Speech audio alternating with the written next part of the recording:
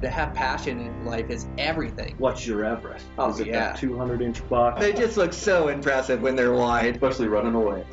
Welcome to this week's episode of Eastman's Elevated. It's like a think tank for outdoor activity. Sounds exactly like my hunting. Just always thinking about it, always trying to evolve it and make it better. Here's your host, Brian Barney. Yo, what's happening, guys? Got a brand new Eastman's Elevated for you. So on today's podcast, I have back on my buddy Josh Jenny. Josh is Josh is a blue-collar, do-it-yourself bow hunter. Works hard at his job and being a good human being, good family man. Also works really hard at his hunting. He's got great insight into do-it-yourself bow hunting the West. He hunts mule deer a lot. He's got a couple elk tags this year. We talk about that. We talk about late season and rigs and being prepared for conditions. We also talk about this sheep hunt where he committed to his bow and arrowed a sheep. Just made for a fascinating conversation that I really enjoyed, and I think you guys are going to enjoy it too. I want to thank my sponsors for today's show. I want to thank Kryptek. Kryptek, I started using them last season. I am so impressed by their gear offerings. I have the best backcountry setup I've ever had. They have absolutely everything to build your kit. So my kit consists of that Valhalla pants, and I love all their pants. They stretch with you. You're able to move with them. They're not restrictive. It's a great fit. But those Valhalla are a great set of pants. I also like their Sonoran shirt. So they have absolutely everything from early season all the way to late season. Part of that early season setup is a Sonoran shirt. So I'll be in Hawaii in some heat next week, and I'll be getting good use out of that Sonoran shirt. It just breathes, lightweight, has a good hood on it. Great piece of gear. I'm also using the Sentinel pants. So those are their puffy pants. This is a brand new item for them, and I'm really happy they made it. They're just a great set of pants. I've been using them for bear season. Really like them. They also have their Eris jacket. That's their puffy jacket. Tora jacket. That's their waterproof jacket. And they're using Scholler waterproof fabric, which is just a great waterproof jacket. Also using their Dalibor vest. They just have a bunch of great gear, but that's kind of my kit that I've put together that I'll use pretty much all the way from early season to late season. If you're in the market for some new gear, make sure to check them out. I really like their camo pattern, the Obscura Transitional. It's a good light-colored pattern for open country. I'll be using that a lot. I like that altitude pattern. It's got some darker colors in it, but it really blends in well with timber, with cover. In all the photos I look at of last year, I blend in perfectly with the terrain. So that altitude's a great camo pattern as well. So if you're in the market for some new camo, make sure to check them out over at Kryptek. I also want to thank Mathews. Mathews builds the best shooting bows. I'm so impressed every year with what they come up with. The last 5 seasons have been unreal for me using this Mathews bow. And this year, using that V3X, that thing is an absolute shooter. I have that thing dialed in. In fact, last night I was doing some long-range practice just to make sure my sight tape was all dialed in and just putting in some incredible groups for me. So really impressed with everything that they're producing. Forgiving bows, they keep a tune, they're durable, they have deep channels in their cams so it won't de-string. And once you set up a bow and get the tune in it, it just holds throughout the season. In fact, I can take last year's bow, shoot it through paper, and it's still just shooting an absolute bullet hole. And that's through the cold, through the heat changes, just building amazing bows. And these are a huge key to my success. So if you're in the market for a new bow, make sure to go check out Mathews. I also want to thank Swagger Bipods. Swagger builds bipods that are intuitive. They're well thought out, well designed. So they have all different heights, all the way from bench rests to a standing model. They have quick disconnects, so you can keep it connected to your rifle, or you can detach it and put it in your pack so you're not packing that extra weight on your rifle. Once you set up into the tripod will swivel so you can track your target. If your target moves left or moves right, you can swivel right with it without picking up your legs and resetting them. The legs also are spring tension loaded, so you can put them wide, you can put them narrow, pretty much set up for any shot. And the key to being a good rifle shot is having a good rest, and Swagger builds some great rests. They also have shooting sticks. If you're more into shooting sticks than you are mounted bipod, you can check those out. But just some great products. Make sure to check out Swagger if you're in the market for a new rifle rest. Over at Eastman's, I finally watched that new video. I'm happy how it came out. There's always a few things here or there, but I'm really proud. It's one of the best videos I've put out. That'll be dropping on Beyond the Grid here soon. And we're just working away. I've got a new article I've got to get out today before I leave to Hawaii hunting. So we'll get that one out. It's about becoming a backpack hunter. Being a backpack hunter is such a huge asset, in the wilderness, in the backcountry, and also roaded areas. Is I use this as a real asset in my western hunting, and so I'm writing an entire article on that. And it's going to be a good long one with a bunch of photos, so super stoked on that. Be working on that thing today and get that out. And also make sure to check out our Eastman's Tag Hub. Are you wanting to take your hunting skills to the next level?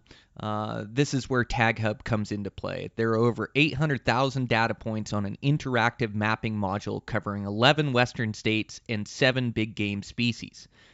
Tag Hub also offers Eastman's Hunting TV, early access to Beyond the Grid TV episodes, exclusive member-only blogs, plus a member favorite, our Tag Hub 2-minute tips. All this plus the long-trusted Eastman's Hunting and Bow Hunting journals. This is the real deal package when it comes to hunting the West. You can save 10% if you use the code 22828 at checkout for your Tag Hub membership.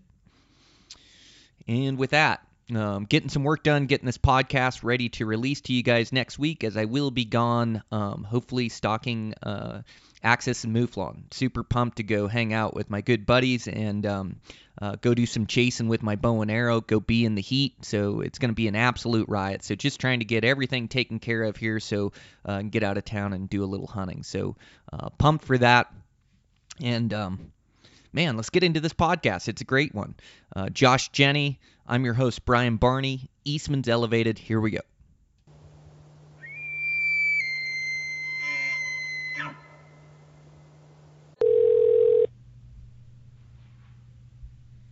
Hello. Hey, Josh, it's Brian. Brian, what's up, bud? Yeah, hey, what do you know? Oh man, just another day trying to hustle and grind, Ooh, I like it. Yeah, that's me too. Another day trying to hustle and grind. Man, it's been too long since we've caught up. I know. I was thinking about that just this morning after you texted me, bud. It's been like 2 seasons past. I know, it's been too long. Yeah, 2 years. That's what I saw too. Yeah, but I guess we got some stuff to catch up on then, Man, do we ever. Yeah, you've been going for it. Saw a really nice late season deer come across my feed. Congratulations, dude. Thanks, man. Yeah, no, that was a sweet little kind of a bonus tag I got on that new Nevada turn back first come first serve system they did this last year. Yes. So it's kind of like I guess I call it the Hail Mary tag, just because it was the very last month of the year, and it was just a perfect time for me to swoop up a tag. Man, I had like 3 weeks off of work because of the holidays and because of the weather, and so it was just a perfect time to snag a tag like that. Man, it was right in the local unit that I live in too, so I was able to really do it some justice, and hunt it pretty dang good. So it was fun, man. Good for you. That that turn back program, you had to be on the ball, because it was like as soon as they turned back in a tag, then it would come up for sale. But you almost had to be on that site nonstop to catch something like that. What was your strategy? Oh, man.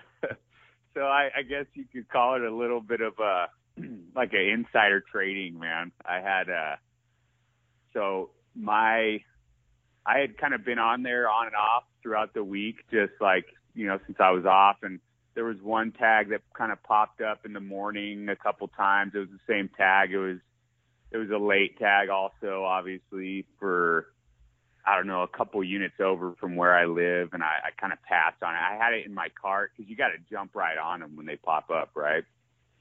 And I had it in my cart a couple times and kind of gave it back. And then my stepmom had drawn that tag that I snagged, and she decided she didn't want it anymore. And so she said, all right, I'm going to turn it in. And the system is if within 24 hours, they'll pop it back up. And so she went down to Nevada Department of Wildlife, turned the tag in, and I sat on that website for several hours waiting for that tag to pop up, Brian. Like, so I kind of, in essence, it was everything I did was legal, but I had that insider trading that it was going to be popping up, Yeah, you knew it was coming. Yeah, I knew it was coming. Yeah, good for you. Man, that and correct me if I'm wrong, but it looks like a lot of your mule deer hunts have been in the early season, where this one was a late season. Man, those bucks are tough to kill in that late season, aren't they? Oh man, oh my gosh, yeah. Actually, that was my first late season muley hunt like that, and I mean I just found out I didn't find those big piles of bucks like you hear guys talking about. We were getting a lot of weather, like hard during that couple weeks that season was open. And they just seemed like they were kind of scattered about, and we were having a hard time finding anything that was a nice mature buck. It was not a easy hunt by any means, So yeah, it was difficult, man. And they're that snow gets kind of crunchy, and yeah, it's difficult for sure. I enjoyed it though. What were the dates on that hunt? Was it like a post-rut winter range, or was it more of a rut hunt? Yeah, it was total winter range migration hunt. It was December 23rd was the opener, and it went through January 1st. Oh, wow. And I ended up taking the buck on New Year's Eve. So, oh, wow. Yeah, it was cool. The post-rut hunts can be tough. Like, I know, rut's a good chance to get those bucks. And pretty much during the rut, you almost got to beat the does, or the bucks are moving so much, it's kind of like the blessing and the curse. Like, you find bucks because they come out of hiding, but then trying to kill them, they never stop moving. They hardly ever bed down, which can be tough. But that winter range, I've done a handful of those hunts as well. Yeah, a handful of those hunts, I guess, thinking back. And yeah, those can be challenging. So like you said, the bucks can start to group up or bachelor herd up and be on that winter range. But yeah, the biggest challenge is that snow, that crunch will just kill a hunt. It's one of the toughest things about late season with a bow is that crunch on that snow. Man, that makes it difficult. They just hear you coming. Yep. And aside of that, the other big issue was the access, man. It was just, moving around in that stuff, when you're hip deep snow is just absolutely grueling. And, just really makes you consider where you're headed and really try to be ominous about your movements, and your stalks and, trying to, hold tight to those windswept ridges and all that stuff, trying to be mobile on that kind of stuff. But yeah, those snow drifts can just be insane and almost dang near untraversable, Yeah, dude, it's the worst. It just has you dreaming of like dry ground and being able to get around again, because that snow, it puts such an exertion on you. Like, I think it takes like the effort of 3 miles to go 1 mile in that stuff, or maybe worse, if you're getting that real deep hip-like snow like that.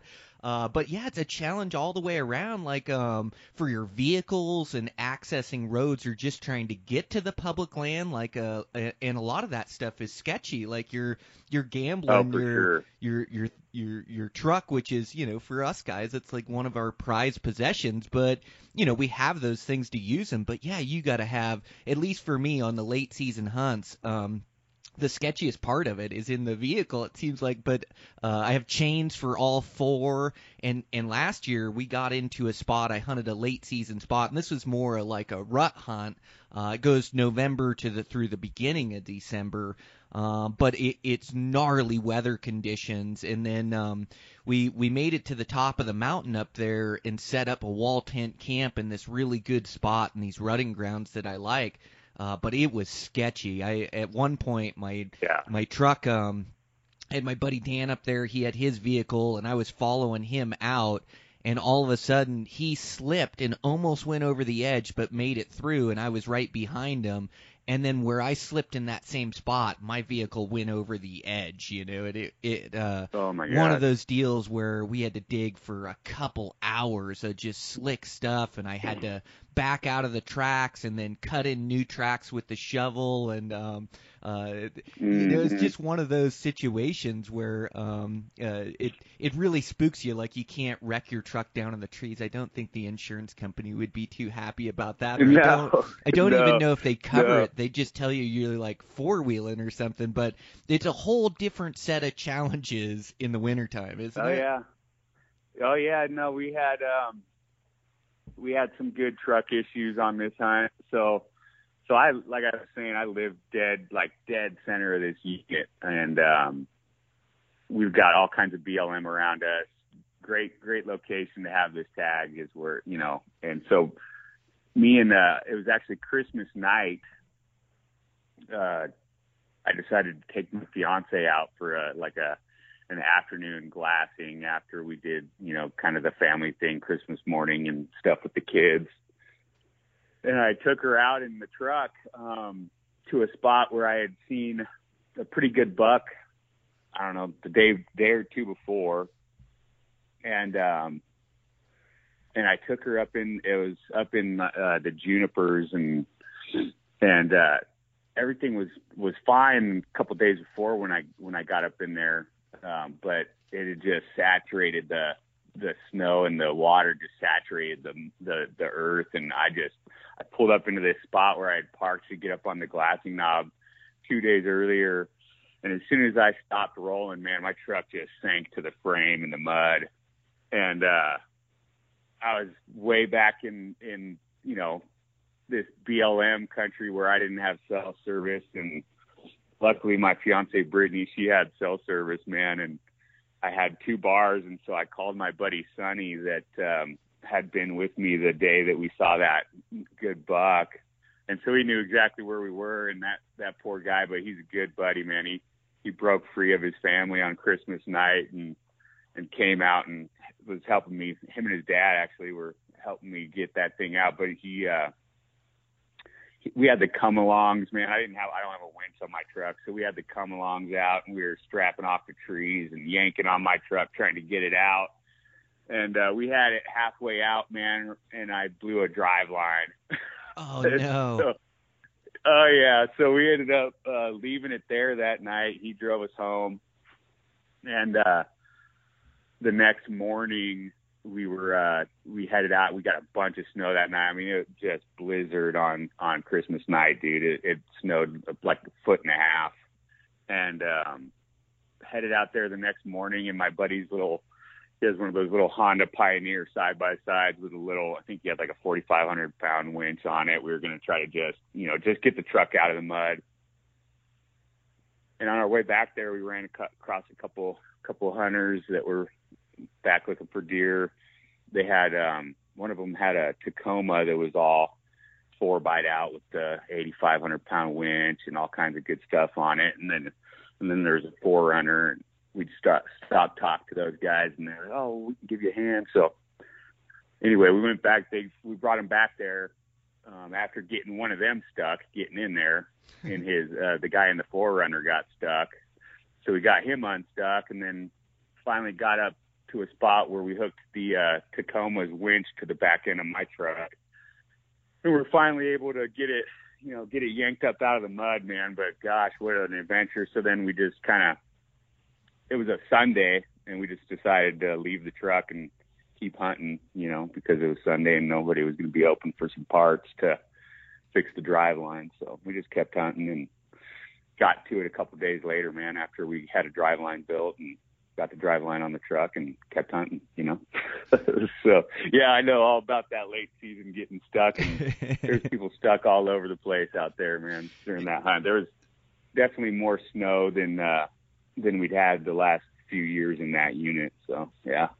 Yeah, it's you're wishing for the weather because it gets the bucks moving and keeps them out, but then you got to be careful what you wish for. Like gnarly conditions like that, man, it gets tough to get around, and it's one of those deals where you're trying to access and you're trying to hunt hard, but you're also trying to take precaution that you don't wreck your vehicle or ruin your vehicle, and then that turns into your major concern, like you guys, like getting your truck out or not losing your truck or having to leave it for the winter or something like that. So you really got to be careful, and I think you got to build like a really good truck kit as well. Having the chains, having the come-alongs, having a battery jumper. Like I remember I did one late season hunt.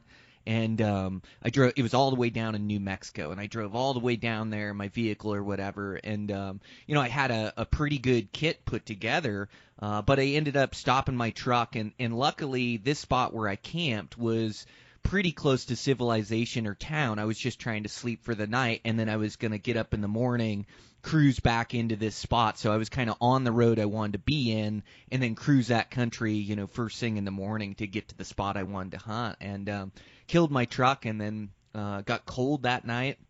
Went to start my truck and nothing. The battery's dead. And you're like in the, luckily I was close to civilization, but a lot of times I could be 100 miles from the nearest civilization, and went to use my battery jumper, and then that thing didn't have enough energy to turn it over. So I'm just stranded, I'm, 1,200 miles from my house. I know no one down there, and I'm by myself, and so I actually had to flag down a guy from like one of those oil and gas wells, and luckily, he gave me a jump and got me going. Had to go buy a new battery, but those batteries, they choose the worst time to go out. Like nothing had been wrong with that truck. It hadn't been starting hard or anything, and then all of a sudden, right on the middle of the hunt, it wouldn't start. But man, you really got to make sure you have a kit and you're prepared, and then you have to make good decisions. Like if it's too icy, or if it slips off the hillside, if you got to drive on a side hill where you can slide downhill, just got to make good decisions, and even with chains and things, you can get yourself in a heck of a predicament and even lose your vehicle. And so, like a lot of times, I'll park way before I have to, and then I'll just hike in, and so I'm hiking snowy roads and stuff. I think like a snowmobile for some of that stuff, or like those side-by-sides with chains or something like that would sure be advantageous, but a guy can only have so many toys or whatever, but definitely for that late season, man, it can get difficult just to get to the forest or just to get to where the deer are. Like it is an adventure, and we know like the dangers in the early season stuff. We both do a lot of that, but the late season, it's like a whole new set of challenges, which I'm sure you found out on this hunt, being your first like real late season hunt. Oh yeah, man. No, it was an awesome adventure, but yeah, like you, I've had plenty of moments on the early season where just, man, you're just back in the middle of nowhere, and if you're unprepared, it can really put you in a tough spot. I've always been paranoid about that battery going dead thing, man. I carry it. Never had to use it. I carry one of those jumpers, but I've always thought to myself, man, I'd really be in up creek with no paddle if I got a dead battery or whatever. I've come back from, onto the trailhead from being back 7 days before a flat tire. I've come back. I had one where I came back from the hunt with had gotten kind of hung up in the rocks, and I guess I had pinched the electrical to the transfer case and got stuck in 4 low, and I was, I don't know, 8 hours from where I needed to be, you know. And so yeah, definitely the vehicles. I mean, we all love the backcountry stuff, but you kind of overthink that end of it and underthink the the transportation part of it a lot of the time, right? But yeah, that's it. Also, like having that snow shovels with you is key. You know, got to have those things so you can dig yourself out, and it can happen. That's right. On any hunt. Like the bull I killed last year was an October bull, but we got this huge snowstorm where it snowed feet.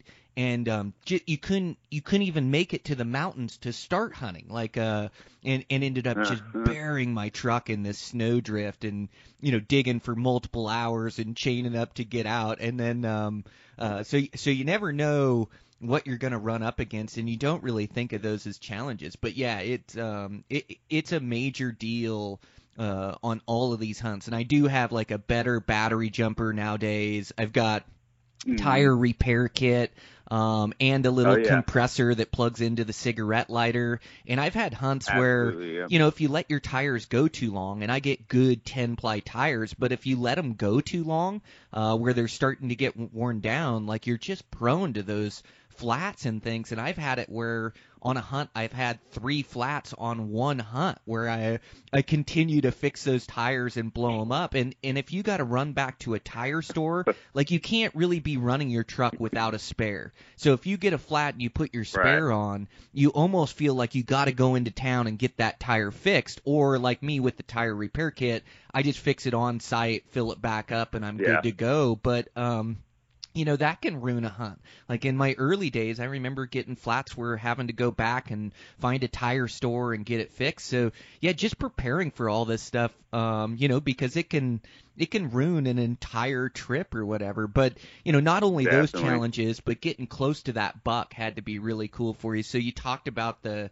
crunchy snow. Like, man, fresh snow isn't that bad, but the minute it gets that ice on it, it seems like, I've been on late season hunts before where I've had to pack it in for the hunt and just wait for better conditions because that ice, those deer would just hear me coming from 200 yards away. And so I had one hunt where I had to adopt this strategy, and it was way away from my house. This was another New Mexico late season hunt with a bunch of snow, and so my tactics for that one was I'd spot the deer, and I would never stalk a deer in the morning. I'd have to wait till afternoon when the sun would come up, and it'd warm up that snow and get rid of that crunch where I could actually get close to that deer. Because if I stalked anything in the morning after the freeze, it just makes so much noise that those deer would hear me coming. And so there's a whole different set of challenges getting close to those things. Like, how did you get close to your buck or bucks in that area? Were you able to use wind noise? Did the snow get soft, or what kind of tactics did you use there? Because, man, it can be so tough to get close to those bucks late season. Yeah, no, definitely. It was weird, man. We were getting so much weather. It was freezing, and then it was warming up, and then freezing and warming up, and we were getting more snow, and then it would warm up. But that day had just gotten some fresh snow the night before, and so everything was pretty fluffy and powdery.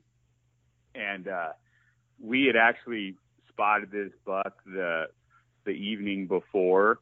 We ended up getting him dead, but he was living up on this knob, and we glassed him at last light. Him and another buck that both looked like they're pretty good bucks. We couldn't tell exactly what they were because, I mean, when I say last light, it was last light. But we could see the frame, and we could definitely see they're better than just about anything we had seen yet on that hunt. So we knew where we were going to be in the morning. And the next morning, I had my buddy Sonny, who had been pretty much there with me the whole hunt, which was, I think, total we had 10 days on that hunt. And then our other buddy Tony was there that morning. So we were all kind of stationed in different sections off of this big knob that this buck was spotted on the night before, and we were all kind of glassing different pieces of it.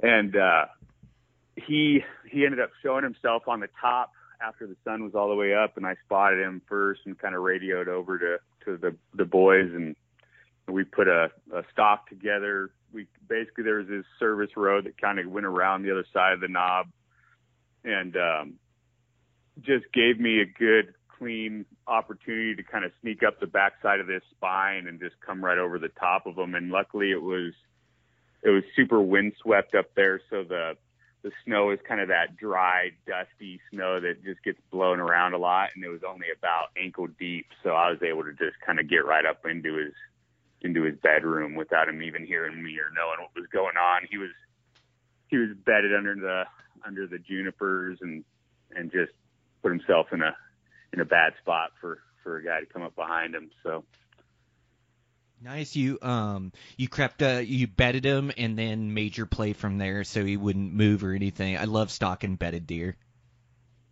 Oh yeah, it's the best way of doing it, man. It's getting them when they're up and alert is not something that's worked out too many times for me, but it works here and there.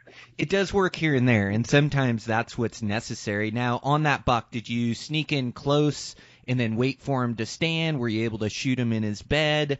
Did he hear you coming in and then get up and was alert, or how did that all go down? No, I actually had a spot where I was able to just shoot him right out of his bed, man. He took it and, I don't know, went down probably 30 yards, piled up, man. It was textbook in that sense. It doesn't always work out like that, right? But it just for after 10 days of grind and, you know, breaking trucks and all that kind of stuff, and just to have it all come to an end like that on New Year's Eve was pretty sweet, you know. Dude, that's as good as it gets. Yeah, it's a full effort. It's like one thing to draw these tags, right? And so we do all this application strategy and studying up on units and what's good units, and you put in, and it's one thing to draw a tag, or even a good tag for that matter. It's a whole nother thing to fill out on that tag, and even on the best archery tags, like success rates are going to be, 20%, 30%. I mean, you may draw one of the premium units where they're 40%, but that's still 6 out of 10 guys that are going home unsuccessful, and especially like on a trophy caliber buck like that great one you harvested. Like, it's one thing to draw a tag. It's another thing to fill out on it. And I think to fill out on these hunts, like I've drawn some good tags over the years, and even those hunts, they're never easy. Like, man, I got to grind on those things. It's never just show up and there's big bucks everywhere. I haven't drawn the Ponsagon, or I haven't drawn, some of these super premium ones, but I've drawn some good units, and it just seems like the key is not drawing a good unit. The key is like building your hunting skill set so you can go to these new units, whether it's a good one or a mediocre one or an over-the-counter or leftover tag, to be able to go there and be able to dissect the unit, be able to locate bucks, be able to put your stock together. But it's really like building your hunting skill set over the years, which helps you be successful. And there's I don't know how you feel about it on this late season hunt, but I don't think there'd be any way that you were successful on that hunt unless you built your skill sets in all these previous adventures, hunting mule deer and learning how to stalk and learning how to find deer. Like, that's the reason you were successful, not that you had a good tag. Yeah, I would agree 100%, Brian. It's, we all have those moments, throughout our hunting adventures or career, however you want to put it, where we get lucky here and there, right? But for the most part, the being a seasoned individual that's spent a lot of time in the field, talked to a lot of people that have spent a lot of time in the field, done that research like you're talking about, seen a lot of animals, looked at a lot of animals, studies of animals. I mean, all that stuff basically sums up to success. And I'm by no means a professional, but I've definitely spent some time in the field, and I definitely have the passion that creates a really good persistence, and I just enjoy the suck of it, when it's not going your way. It's just, that's all part of it, and it all teaches you something, right? And that late season hunt for me this year there's a lot to learn from that. And had I not had the experience on other hunts that I have, I mean, I may not have stuck it out when I was getting discouraged for whatever reason. For me, a lot of it was not lack of opportunity. I had kind of set my standards on a higher caliber animal this hunt, so just wasn't seeing them, right? So I just had to keep that persistence and just knowing that things can change just like that, and they did, So just that persistence, man. 10 days later, or 20 days later, or whatever it is for a guy on a hunt, if you really want it, you've got to be persistent, and you got to remember your tools that you got. So, dude, you're so right. Like 100%. Like, persistence is deadly, and maybe our biggest asset as Western hunters. Like, you got to be able to grind, and you got to be able to take the lows and shrug it off and keep putting forth effort. Like, there's like, what we love about it is it's so difficult. It's such a challenge. Like, to arrow a buck, like, it can be a multi-year quest. Like, it is no easy feat. But the only thing, or the one thing we can control, is our effort and our persistence. And yeah, it's it can all come together in one day or 1 hour or in a handful of minutes. Like, you just gotta keep pushing, keep putting forth effort, keep glassing, and it is frustrating, and especially when you're in the moment. Like, it's easy to look back now at that 10-day hunt and say, yeah, we grinded and earned our opportunity. It's another thing when you're in that hunt and you've been hunting for 5 days and you haven't seen a shooter buck, or 6 days or 7 days and haven't seen a shooter buck. Like, it wears on you mentally. You start wondering what you're doing out there, or am I wasting my time? Like, this is hardly even fun. This isn't what I signed up for. But like, once you get the payoff and you've arrowed some bucks, it can come together, in 1 day or a few hours or a few minutes even, for that matter. And so like, the controllable is to just keep putting forth effort, keep theorizing, what's my next play, where can I look? Just keep thinking that you can make it come together with one opportunity is all you need. That persistence, like, is one of our biggest assets out west, is just keep putting forth effort, just keep trying.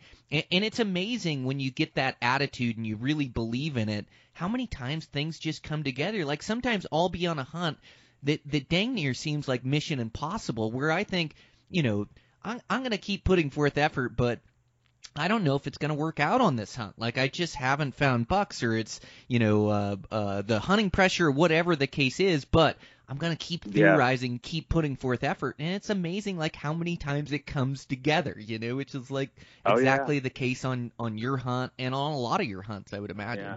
Well, oh man, so I've got this kind of, it's not really a joke, but a running little philosophy / joke with one of my buddies, Tyler Cole. And I made him a believer in this philosophy the season of 2020 when I went to Utah for a general archery hunt. But I've got this theory that for me, and it's been this way for so many different of my harvests, where it's like, it's a day 7 thing for me. Like, I always seem to get it done on day 7.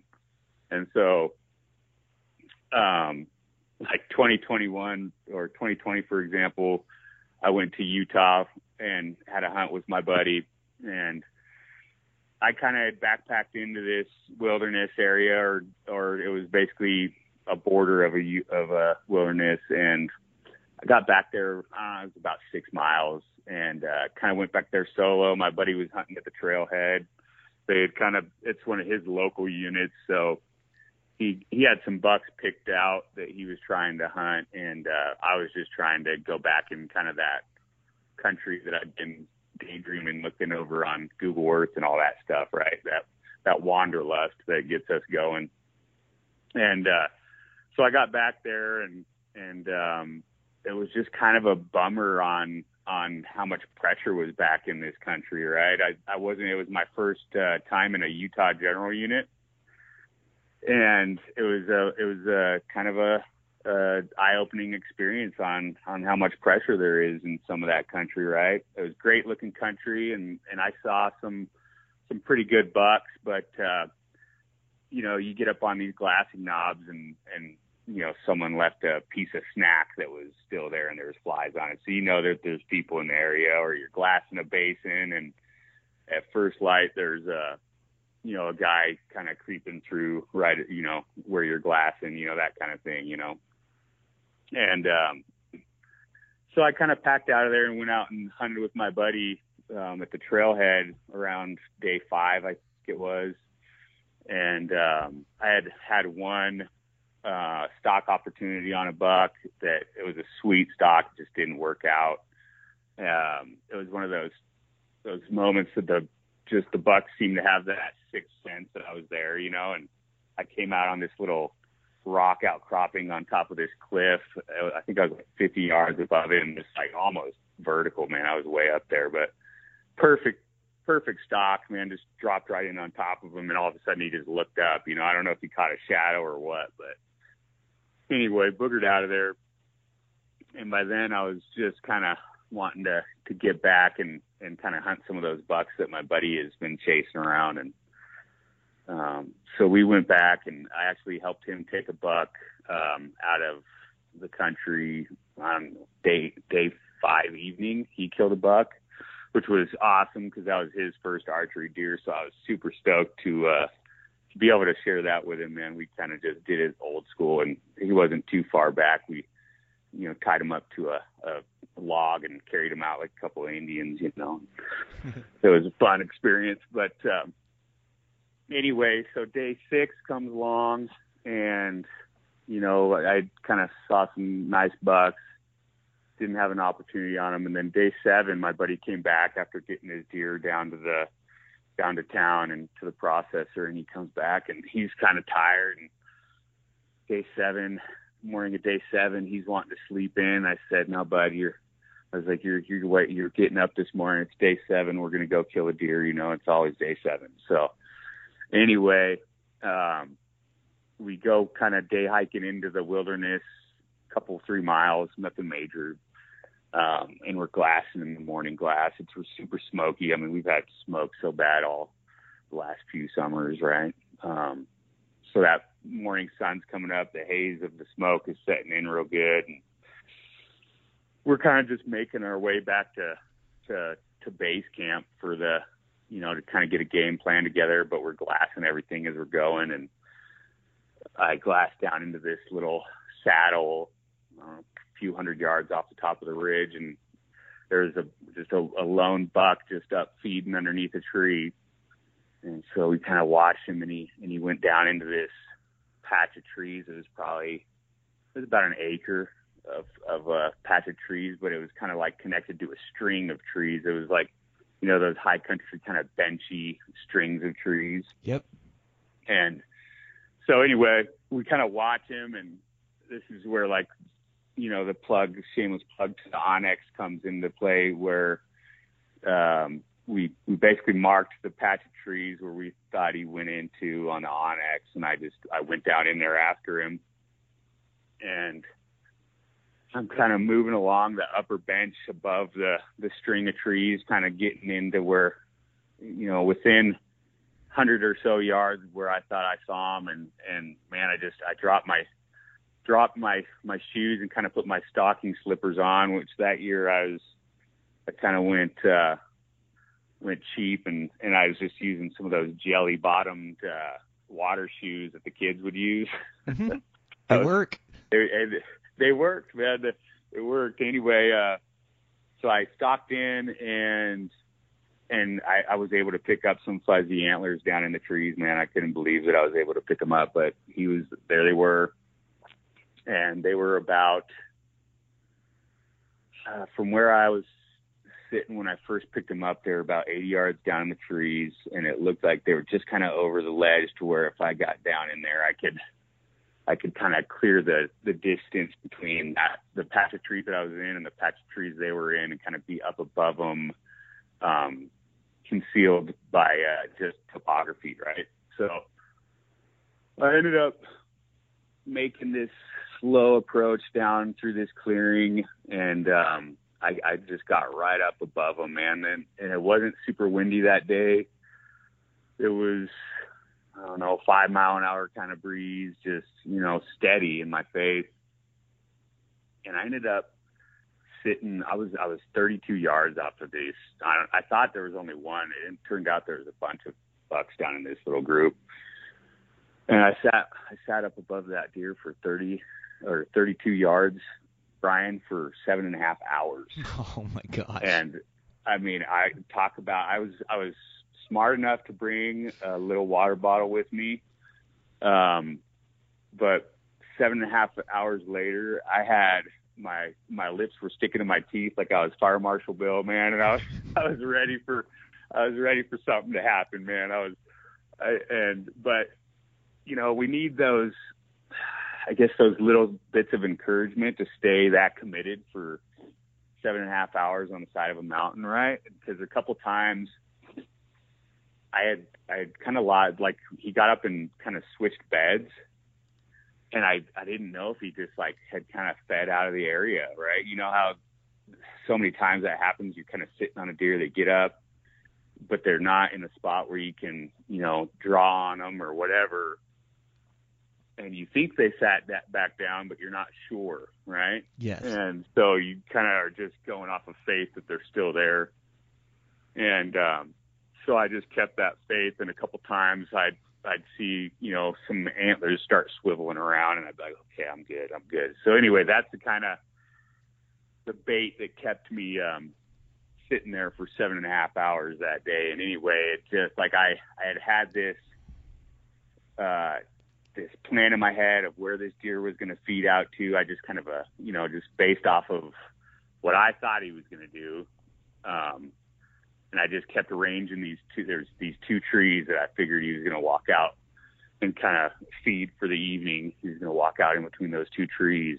And, the range was 32 yards. So I had my pin set 32 yards. And yeah, sure as heck, man, 7.5 hours later, that buck got up, kind of held up in the trees a little bit, and just slowly kind of made his way right between those two trees, man. And he stopped and dropped his head. Like at first, he kind of looked like he was turning around and was going to feed back in the trees. And I was at full draw at that point.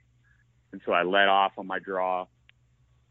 And then he turned again and just came back to me, and I drew back, and I just pinwheeled that buck at 32. It was, couldn't have worked out more perfect, man. So yeah, day 7 on hour 7, killed that buck, and what a cool feeling, man. But yeah, I think that was like the 4th or 5th deer that I had taken in the high country on day 7, man. It was weird. It's a weird number. So 7's my lucky number for hunting bucks in the high country, Boy, I'd say, yeah, that's wild, man. Yeah, day 7. It's crazy. You did so many things right there. It's so tough. Like 7.5 hours on a buck. Like it's one thing to say that or hear that. It's another thing to be that guy that's 7.5 hours waiting on a buck to stand. Every muscle in your body hurts. Like your brain hurts. Like we're not meant to be that patient, And like it takes every fiber in our being to hold still. And it does help when you can see fuzzy antlers or that buck's still there. But even with that, it's hard. Like you come to some points in the stock where you're like, I just want this to happen or not. I just want this over with. Like something happen, either blow up out of here or kill him. But man, patience kills the buck, and good on you. Like you hunt them the same way I do, where you just get in close and you just wait. You keep that element of surprise. Happen, right? Yep. And just wait for him to come out, and then, you executed a precise shot, never gave yourself away, and that's just incredible patience, man. I mean, your legs hurt from kneeling on them, your feet hurt, your whole body hurts at that point, and then to, control yourself and make that shot. And also, like you say, being prepared on the stock, like having a little water bottle that you tuck in your side pocket. Like I have a little 10 or 12 ounce water bottle that I'll tuck in my pocket on a stalk. Having the right clothing too. I killed a buck in Nevada last year where we were in rain showers and rainstorms and stuff where, I tie my rain jacket around my waist and try to get everything rolled up so it doesn't make any noise. But just having everything I need on a stalk, I can't, I don't know how many times I've been on a stalk where I'm in the shade and I start getting cold. And after a while, start shivering. Yeah, you're not going to be able to make the shot. And so just having like an extra sweatshirt, having that water bottle in your pocket, having your stalking shoes like you do, like having everything you need for a stalk and knowing that it might not come together in the first 15 minutes. I might have to sit there for an hour, 2 hours, 3 hours, 7 hours, like in your case, but being prepared for that and then being prepared for the long haul, to wait it out and be patient, keep the element of surprise. I mean, the other thing, like with that, like back to that persistence and keep putting forth effort, like it's a mental game more than it's a physical game. Like, we keep ourselves in really good shape so our bodies can withstand constant effort day after day. But it's not like a sprint. It's just like this slow grind of continually getting your mind right to go, okay, this is what I got to do today. I've got to wake up early at 4 a.m. so I can make it to this spot. Like, it's really easy to start half-assing it and not putting forth the necessary effort. And once you start doing that, the hunt's over with. Like, you're not going to fill out your tag. Yep. Like, you start waking up late, or you start looking from the truck instead of hiking into vantage points, or, that's just the beginning of the end. Like, you got to just keep your mind strong and your mind right. Keep excited about the hunt, even if you haven't seen a shooter buck for 5-6 days. It's like, well, where am I going to go today? What vantage point am I going to get to? And just it just seems like that persistence is more of a mental issue than it is a physical issue. Do you find that as well? Oh, absolutely. 100% mental, man. I mean, we've all had those moments where we feel physically exhausted, but again, you mentally pulling out of that is what gets you getting out of bed the morning of the success, right? It's, every morning I wake up is like a potential morning of success, right? It's there's no other way of looking at it if you want to taste the glory of your, you got to wake up and just understand that, that could be the morning of the moment that just everything comes together and you're able to find the success in the situation. And it's mentally, if you're not able to just kind of keep yourself harnessed in the direction of the goal that you're trying to achieve, it's just maybe not gonna work out for you at the end of the day, so you got to have that mental grind and grit, and I guess you got to have the passion really to find a reason to keep that mental grit going. It's the passion is part of that mental play. You just got to love what you're out there doing.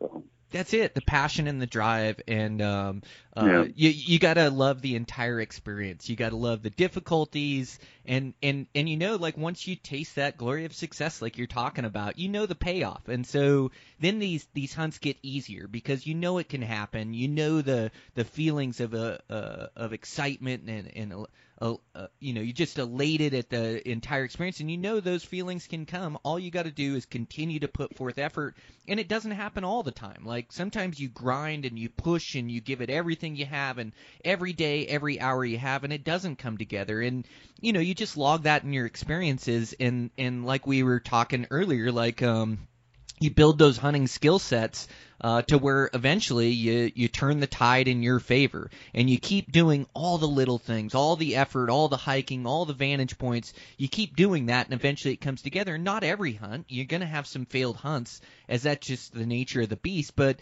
you just step up, and the next hunt that comes up, you're just committed to giving it full effort again, and then day in, day out, you're just trying to keep that mental strength, that passion, and trying to put forth that effort to make it come together. So, man, you're spot on. It's just like so fun to visit, like, with other successful hunters that just have this same theory on the grind, the same theory on persistence, the same mental edge to make things come together, because that's what it takes. It's like competitive in today's day and age. There's a lot of hunters out there that are putting forth a lot of effort to try to be successful, and it's not easy.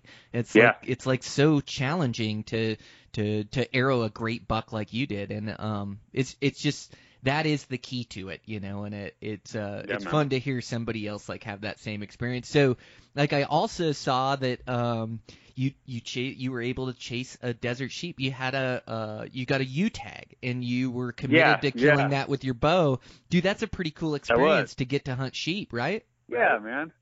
Yeah, definitely.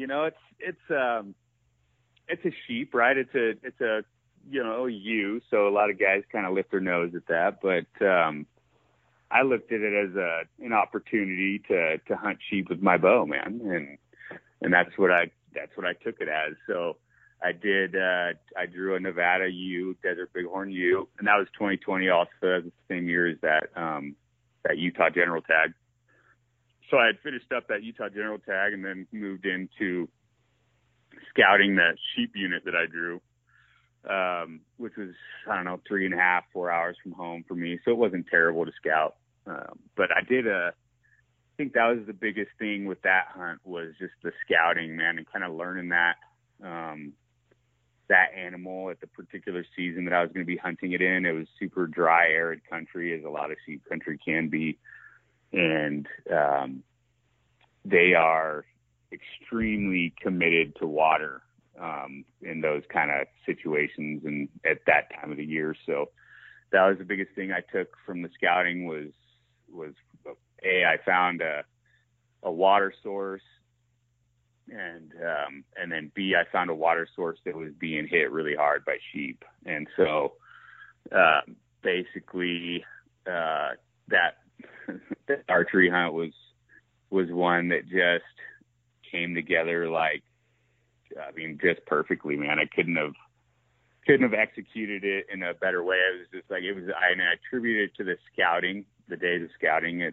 I went down there, I think 3 or 4 different weekends, and just kind of took tabs on the animals. I had a couple of different places picked out that I was going to hunt for, plan A, plan B kind of stuff. And opening morning, it just, like, I put myself in an ambush situation, and yeah, man, like hour and a half into first light, had a ewe coming in, and I just waited for her to come on into range, man, and just got it done at like 8:30 on opening morning. It was freaking awesome.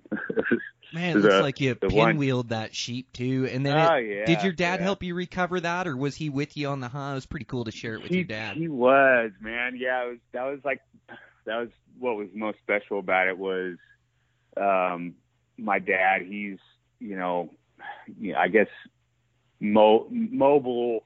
He cannot walk too far. He's got super bad feet. He was a carpenter up in Alaska and fell off a roof when he was young and broke his back and broke both his feet. So he can't walk real far for any amount of time, right? So that was the first time he was able to actually join me on a bow hunt, And so he was kind of off on a glassing knob, and he got to watch the whole thing go down. He actually was the one that called me on the radio to give me the heads up that there was some sheep coming in. And yeah, man, it was a cool hunt, man. It was a kind of just one of those, I don't know, I guess you could, as far as it was a native hunt, but I felt like it was like an exotic hunt of sorts, and yeah, just he got to kind of come down there and help me process the sheep. And then as we were processing the ewe, some rams and some ewes were coming into the water as we were processing the ewes. It was crazy, man. That was what I was saying. Like, they were so committed to the water. It was just, I mean, I like to spot and stock hunt, but I also like to play the whole game of chess, whether it's spot and stalk or ambush. And so I just felt like the best way to get the checkmate on that situation was to pull the ambush, and it worked out perfect, man. So yeah, I got to share that special moment with Dad and got to check a kind of a to-do off the bucket list to get a sheep. My goal is to get a ram, obviously, with the bow. And that was I looked at that as a morale booster for the fact that when I do draw that ram tag, because we all have so many years of application generally putting in for those tags, it was a huge confidence booster that I can get it done with a bow and not be, potentially, wasting 15, 20 bonus points on it or whatever it'll be. Right. So, man, how cool. Yeah, it is. Our life is like made up of these experiences, and I love to hunt mule deer as you do. Like probably, not probably, they are my favorite species to hunt. I love all the different habitats they take me to, the different seasons. But in that same breath, like I love to bow hunt, and these different species in different habitats, these different experiences, they all go into building that hunting skill set, being able to show up at a new place and figure it out and come up with a strategy and then to be able to be successful. I think it makes you a complete hunter and a complete bow hunter. And so I'm always into new experiences, and I get so excited when I get to hunt something that I haven't hunted before, and I actually fall in love with like every species I get to hunt, or for the most part, it's like whether that's mule deer early season high country, or whether that's late season during the rut, or in the Badlands or the breaks, or it's all these special experiences. But then, man, I love to chase elk in September and during the rut and the bugle, and I love to, I've had the chance to chase goats with my bow, and then, axis deer and mouflon sheep and Himalayan tahr and antelope and bears and like all these crazy experiences, and even across the U.S., like been putting in for ibex for 20 years. I've never drawn that tag. I'd love to one of these days, or Barbary sheep, or like all of these are just these crazy cool experiences that are different in different habitats, and all these animals, they have different senses. They like sheep have such great eyesight and really rely upon their eyesight. Bears are nearsighted and they'll catch movement, but they're more about like dialing in the wind and making sure the wind is absolutely perfect, because they can smell 7 times what a bloodhound can smell. So it's like if you get one little whiff of that air wrong, or you get your scent in an area, you blow that big boar out of there. And so there's like all these specialty skills that it takes on these certain animals that I think go into building a complete bow hunter. And so, and I just love the adventure and the experiences of being in a new place. So I was like so thrilled to see you draw a U-tag and take on sheep hunting, because it is desert sheep hunting, which not many of us get to experience with our bow and arrow. But you did. You got to go scout that unit and put together a strategy and be in that dry, arid country and learn their behaviors and watch them and see rams and see ewes. Man, it's so killer. I think that for me is what really drives me in bow hunting, is I love these new experiences and new species and new challenges, man. It makes me feel alive. Same, man, and thanks for that. But yeah, I looked at it as exactly what you're saying. It was another experience, another way to put more tools in the toolbox as a bow hunter, and get out in sheep country and see sheep and film sheep, take pictures of sheep. I mean, just be in the sheep, right? And that's like, I guess you could call it a poor man's sheep hunt. It was just an awesome way to get out and get in some new animals, learn some new experience, and like you said, just tune that bow, skill set. I have not, I'm not against any, hunting is hunting for me, but I have definitely become very passionate about bow hunting, man. Over the years, I've, really tried to dig deep into it in any way I can. I actually took, this last year, it's been about a year now, I took a second part-time job in the little bit of spare time I have,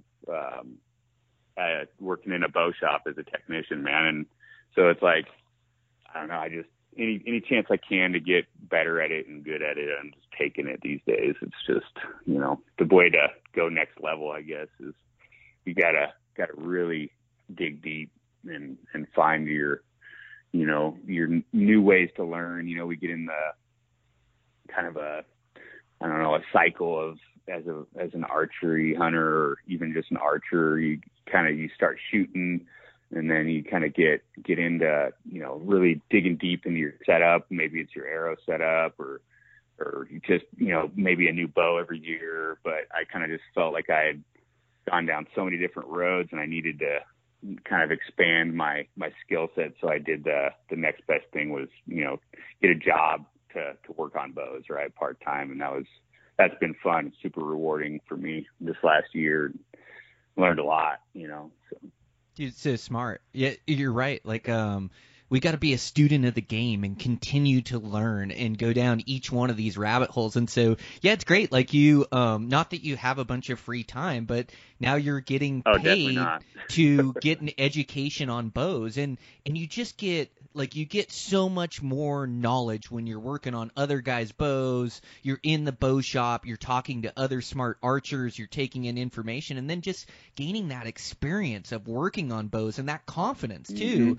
And really learning to be a good bow technician is really just doing it for years and solving problems, solving tuning issues, solving issues like figuring out why a bow won't shoot and dialing it in.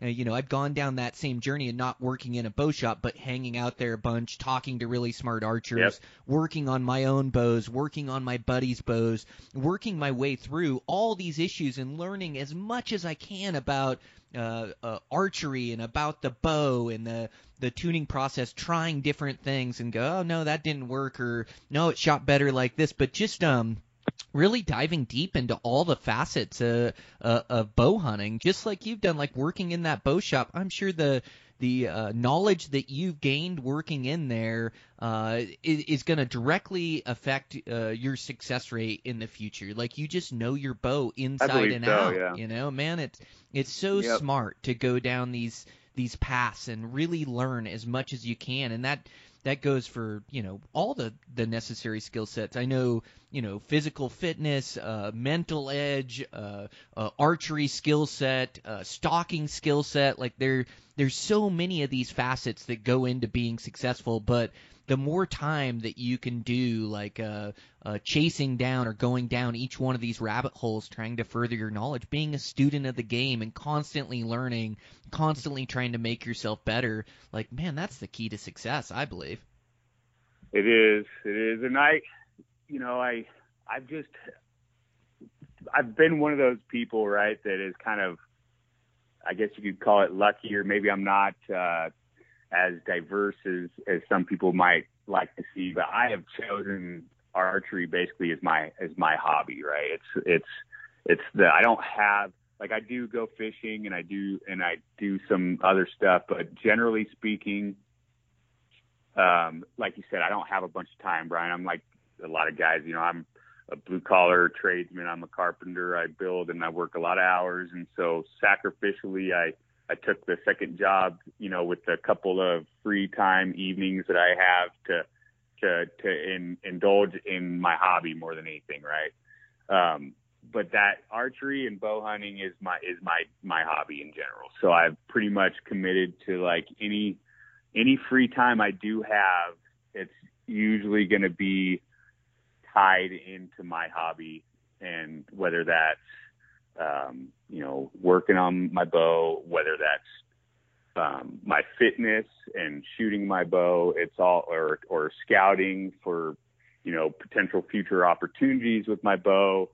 It's all kind of tied into the archery lifestyle that I've kind of acquired and I just fell in love with, man. So I feel lucky that I have that one passion that's in a hobby that's grabbed me hard enough to where I don't really have wanderlust in any other things. And maybe I'm missing out on stuff, but I just, man, this last 15 years that I've been doing this thing, man, it's just been it's phenomenal how much it grabbed me and caught my interest more than anything has ever in my life. So it's just, why not embrace that, and give it what you got and try to get, like you always put it, that master at your craft and become, just super lethal with what you got in your hands there, I love it, man. It's you're right. It's a lifestyle. It's bow hunting 365. It's not just a 1 week season or a 1 week hunt or a 2 week hunt or whatever it is. It's a lifestyle, man, and it drives us. Like I think we're the lucky ones. We found what we love to do, and we have such a passion for it that we're willing to change our lives and structure our lives around it. And yes, we have other things that are extremely important to us. I know family's extremely important to you, as it is to me. But really, like with your story, if I remember right, Josh, like bow hunting changed your life as well as it changed mine. But it molded me into the human I am. It molded me into this great person that I'm proud of who I am when I didn't have that, or I was bow hunting in the high school years, and nobody's really proud of the human they are in high school, or at least for me, like I wasn't comfortable in my own skin, and I made some moves here and there that I wasn't proud of, that I had to improve upon, but really like having this passion for bow hunting, having this thing that's grabbed a hold of us. Man, it's molded me into a great family man, a great in business, great at bow hunting, like all these different things, just for my love of this hobby that I have, this passion I have for it, like that I'm constantly working to get better and structure my life around it, man. But it's really molded me into somebody that I can be proud of and be comfortable in my own skin. And not that defines the person I am, or that I base all my personality on bow hunting, but man, I just love it. I love it with every fiber in my being, and I love working at it. I love improving at it, and it just drives me. Like if I have free time like you, I am working to be a better bow hunter, or I'm thinking about bow hunting. Like I just love it. And so, man, I think we're the lucky ones that we've found that, and it's helped give us a purpose or a cause. Yeah, no, I needed that. Like you said, it did change my life, man. I was,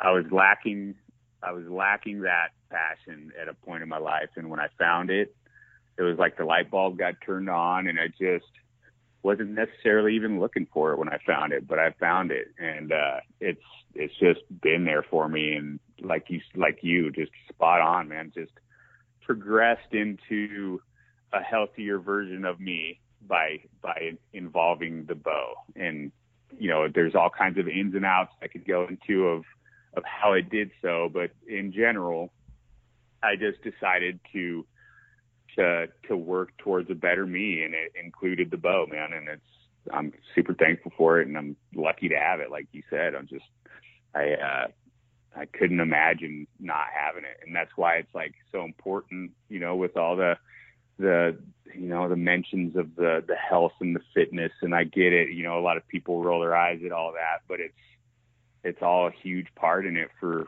me and guys like us. And I want to be able to be doing this well into my older years, and I'm not going to be able to do it if I don't take care of myself. And that's just the bottom line. So, you don't need to be in tip top shape to do this. But you kind of do if you want to do it for any amount of time. Right. So, yeah, I can't imagine a life without it. And so I'm trying to take care of myself in the meantime and set myself up for the opportunity to be doing this with my grandkids potentially, so. Man, yeah. That's it. Longevity, right? Yeah. Well, Josh, you're the man. What do you got coming up this season? Have you drawn any tags yet? Or are you still waiting for the draws to come out? I know you're waiting for Nevada to come out. You got a good chance there. Yeah, of course, I'm chomping at the bits in Nevada. I'm getting up into the, kind of the could be's on some of those awesome hunts we were talking about, like sheep. Last year they started a new, they opened up a new hunt for the Desert Bighorns where it's only for residents, but it's archery only. Hunt. There's about 5 or 6 units that they're putting out available. They're not the top units in the state, but they are units that you can potentially find a good ram. So I'm kind of up in the running on points for those hunts. So obviously I'm crossing my fingers on those, but there's no gimmies in Nevada because it's a lottery, but I do actually have a late season bull elk for Arizona that I drew, man. So right on. Pretty, yeah, I did. I drew. It's kind of. It was an unexpected draw, man. I've been putting in for deer and sheep in Arizona for several years. I'm kind of late to the show on the Arizona scene, but I drew an Arizona bull, a late season Arizona bull with 0 points. So I was not expecting to draw the tag, but I'm ecstatic. So I'm stoked on that. My Thanksgiving is spoken for this year now, and luckily my fiance understands my love for this stuff, so she gave me the green light to get after it. So yeah, that's so far the only one on the board. I do expect to have a tag right over the border from where I'm at right now. I'm right on the California-Nevada border.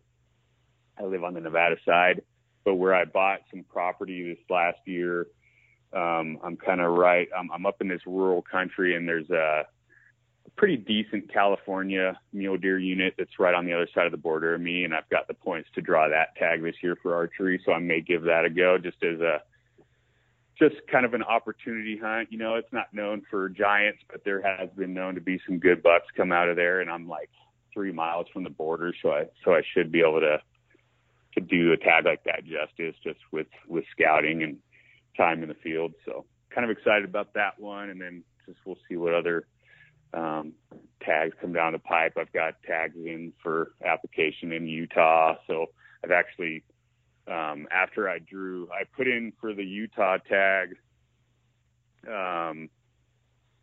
just before the Arizona results came out, so I've got a fairly good chance of drawing a bull elk tag in Utah also, a limited entry with my buddy. I put in as a party, so it may be perfect where I have a September kind of a rut bull hunt and then roll right into that late season bull hunt up down in Arizona. So we'll see, but yeah, I could be busy this fall, bud. How about you? Yeah, man, that's a good thing. Yeah. I've got apps in. My season's starting to come together, so yeah, ending up with some tags. So I got a late season deer tag. I've got my tags here in Montana and a good plan for those.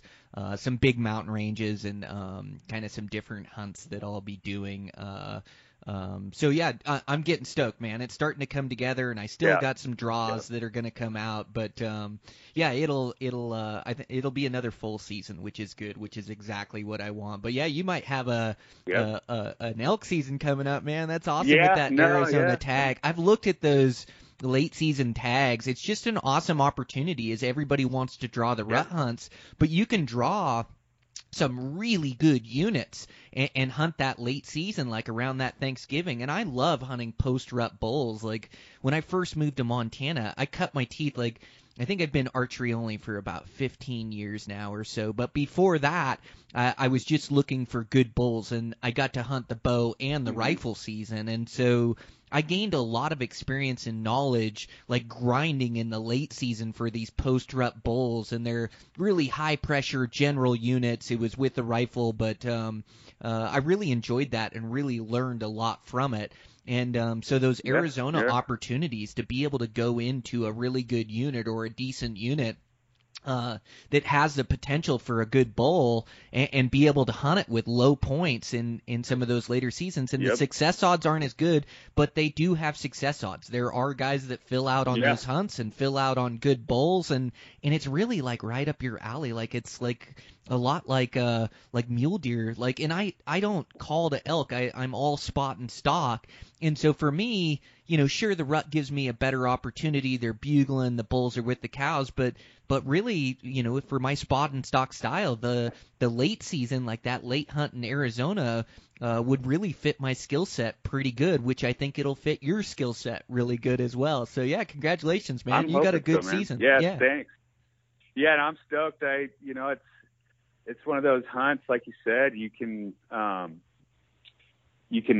get that tag a few times in your life, right? Even though it is it's an Arizona bull, right? So it's not a gimme, but I was talking to a guy that I got his contact info through kind of one of these tag research outfits, and we were talking, man, and this guy's had that tag 4 times in his life already, and he's taken a bull on every hunt, and he's never taken anything less than 330. So I'm like, wow, you know, I mean, what a gem, right? I mean, to be able to go back to a unit 4 times in your life and be hunting bulls that are in that, you know, 300 plus category. I mean, you know, and of those 4 bulls he took, one was a 360s bull, right? So it's like, I mean, to me, I'm an opportunity hunt kind of guy, and if there's an opportunity to harvest something mature, I mean, I don't care what the unit number is, you know, that's all just numbers on a piece of paper to me. So I want to be able to hunt units several times in my life to get to know it, just like, you know, anything else. So yeah. I'm excited. Dude, that's awesome. Yeah. Man, that guy's killing some upper echelon bulls, and now when he draws the tag, he's got such good knowledge of the unit and has been successful 4 times over. He's beat the odds. So he's definitely doing something right. So I'm with you. I'm an opportunity hunter as well. And as tags get tougher and tougher to come by, we have to be more and more creative to make sure that we're getting to bow hunt each and every season. So I'm doing the same thing with my drawing strategy. It's constantly evolving and changing, and I'm looking for new opportunities. And a lot of these units that I've hunted in the past, like when I first started, you know, traveling for adventure bow hunting, like, man, I could get some of the best tags in the country, you know, and I'd get them for 0 to 2 points. It was amazing. But now some of those same tags are 8, 9, 10 points. And so, you know, I'm having to adapt and go to new places, but there's still great opportunity out there. Like, there's still a bunch of great hunts. And then also, you know, as tags get tougher and tougher, we're going to draw less and less tags. Like, that's a given, but that means I can spend more time on that tag I do draw, and I can really give it my full effort in scouting and in hunting and setting my goals and ambitions for, like, the trophy caliber I want to harvest on those hunts. So everything's always changing. We just have to change with it, and that's exactly what you're doing, man. I'm pumped for you. Yeah, buddy. Yeah, I'm stoked, and just you know, to the point where the opportunity thing, you know, like I said, I was late in the game on Arizona, but it's become quite apparent, you know, if you want to be able to go hunting, you know, every year, but you want to chase quality animals, you really have to, and this is no secret, it's you gotta be applying in all the states you can, you know, and that's kind of what it's I don't know, I guess about 6 years now I've finally been in the draw for, you know, about 7 different Western states. And it's just, you know, the strategy is to have points rolling in states that have points, and you can kind of do this rotation, you know, you hunt your home state one year for deer and then, you know, build a couple points or whatever if you want, and then hunt another state the next year, and you just kind of have this rotation going. And I don't know, I think that's the way to do it these days if you want, you know, just good opportunities to hunt good critters and have some fun adventures while doing it. That's just the way to do it. It's costly, right? It's, you know, it's not cheap to apply in all these states every year, but just to touch on again, if it's your hobby, your passion, I mean, it's an investment. So. Yeah, any of us can make it happen. And you're right. It's like the best way as a blue collar hunter is to be able to rotate through these states, be building points. And it's not cheap. A lot of these states get you with application fees, with point fees, with hunting license fees. And so it is something that you have to budget for. But you're right. When you love it and when it's important to you, you set money aside. And I just know it's my best chance to ever hunt a sheep, or it's my best chance like that. Like, you know, and I've traveled all over the country, Alaska, Hawaii, and all over the world too, New Zealand and different places. And I love traveling and bow hunting, but really the coolest hunts, the biggest adventures, like we have it in the lower 48, the mule deer, the elk hunts, these opportunities that are out there for us to really research and figure out these self-guided hunts where you put all this effort into to try to be successful. Man, that's what drives me. And really, it's like the the coolest shit around. It's like so It fun, is, and man. so It yeah, is. like you get on that program and you continue to learn about these states and about these units, and man, it's just an absolute riot and such a fulfilling life we get to live. But Josh, man, It's a blast, can you believe like hour and 15 minutes already? The conversation comes so easy with you. Like we got to make sure it's not 2 years before I have you back on the podcast I know, again, man. Yeah, sorry. Man, it's just busy life, right? And I appreciate any chance I can to get a hold of you. I know I reached out to you a couple times in the last couple of years just to say hi and pick your brain on something. But, man, yeah, being able to sit down and talk with you is always a pleasure, Brian. And I always enjoy talking to somebody like you so much, somebody that I can relate to and a good friend, man. So thanks for doing what you do, and I appreciate you taking the time to BS with me, brother. Oh, dude, likewise. Pulling for your success this season, and yeah, we'll Same, definitely keep same. in touch, and won't be 2 years before I have you on again. But yeah, if you need anything, Yeah, man. make sure to reach out, and yeah, I appreciate your friendship as well. 100%, brother. Yeah, same goes for you. You need anything, and let's maybe talk about a hunt in the near future, man. Let's get after it, dude. Dude, let's do it. Okay, done deal. Yeah. All right. All right, bud. We'll talk soon. All right, brother. All right, guys, that's a wrap. Fun conversation with Josh. I really like that guy. Such a blue collar, do it yourself, great bow hunter. I loved hearing about his sheep hunt, late season deer. He's got some great tags this year. In fact, he drew a really good. Oh, excuse me. He drew a really good early season tag this season. So it's a place I've got experience in that I hunted way back in the day. So not that he needs my help on it, but yeah, trying to give him some insight into that unit and where I found good bucks and trying to help him make a game plan. But super stoked for him. I can't wait to see what he turns up with his bow and arrow in this unit this next year. So thanks again for him being on the podcast. Really appreciate it. Thanks again to our sponsors that help bring out this, or help me bringing you guys this content. So thanks to Cryptek stepping up, being a sponsor on Eastman's Elevated. Again, I just have the best backcountry kit I've ever put together. Thanks to Matthews Bows. So fortunate to have Matthews on board, giving me the best shooting bows. Really love that new V3X. It's the best shooting bow I've ever owned. Every year they seem to outdo themselves, and this V3X is an absolute shooter. Also want to thank Swagger Bipods, just making real well thought out bipods. They swivel with you, adjust the legs, quick disconnect. They also have shooting sticks, so make sure to check out them at Swagger Bipods. And man, with that, just get this work done, and I'll be hunting for a week. Super excited for it. So fly out Monday here, and then hunting all week, and then return on Monday. So it'll be a quick trip, but I think I've got 5 or 6 full days of hunting, and man, couldn't be more stoked. Just got a good game plan together. Those guys are actually hunting today as the opener out there. So they'll be hunting. So excited to see the reports come back. But those Axis and Mouflon, they're just such a high degree of difficulty. They're so switched on and good eyesight that they take the utmost skill to be able to take and harvest those animals. But they're high opportunity. It seems like in 5 days of hunting, I can dang near get a season of experience that I would get out west, where I may get 3 stalks for a deer on a hunt. I can get 3 stalks a day out there, or even more in that quality country. And so it really speeds up the learning curve, really helps me sharpen my skills here before the main fall season kicks off.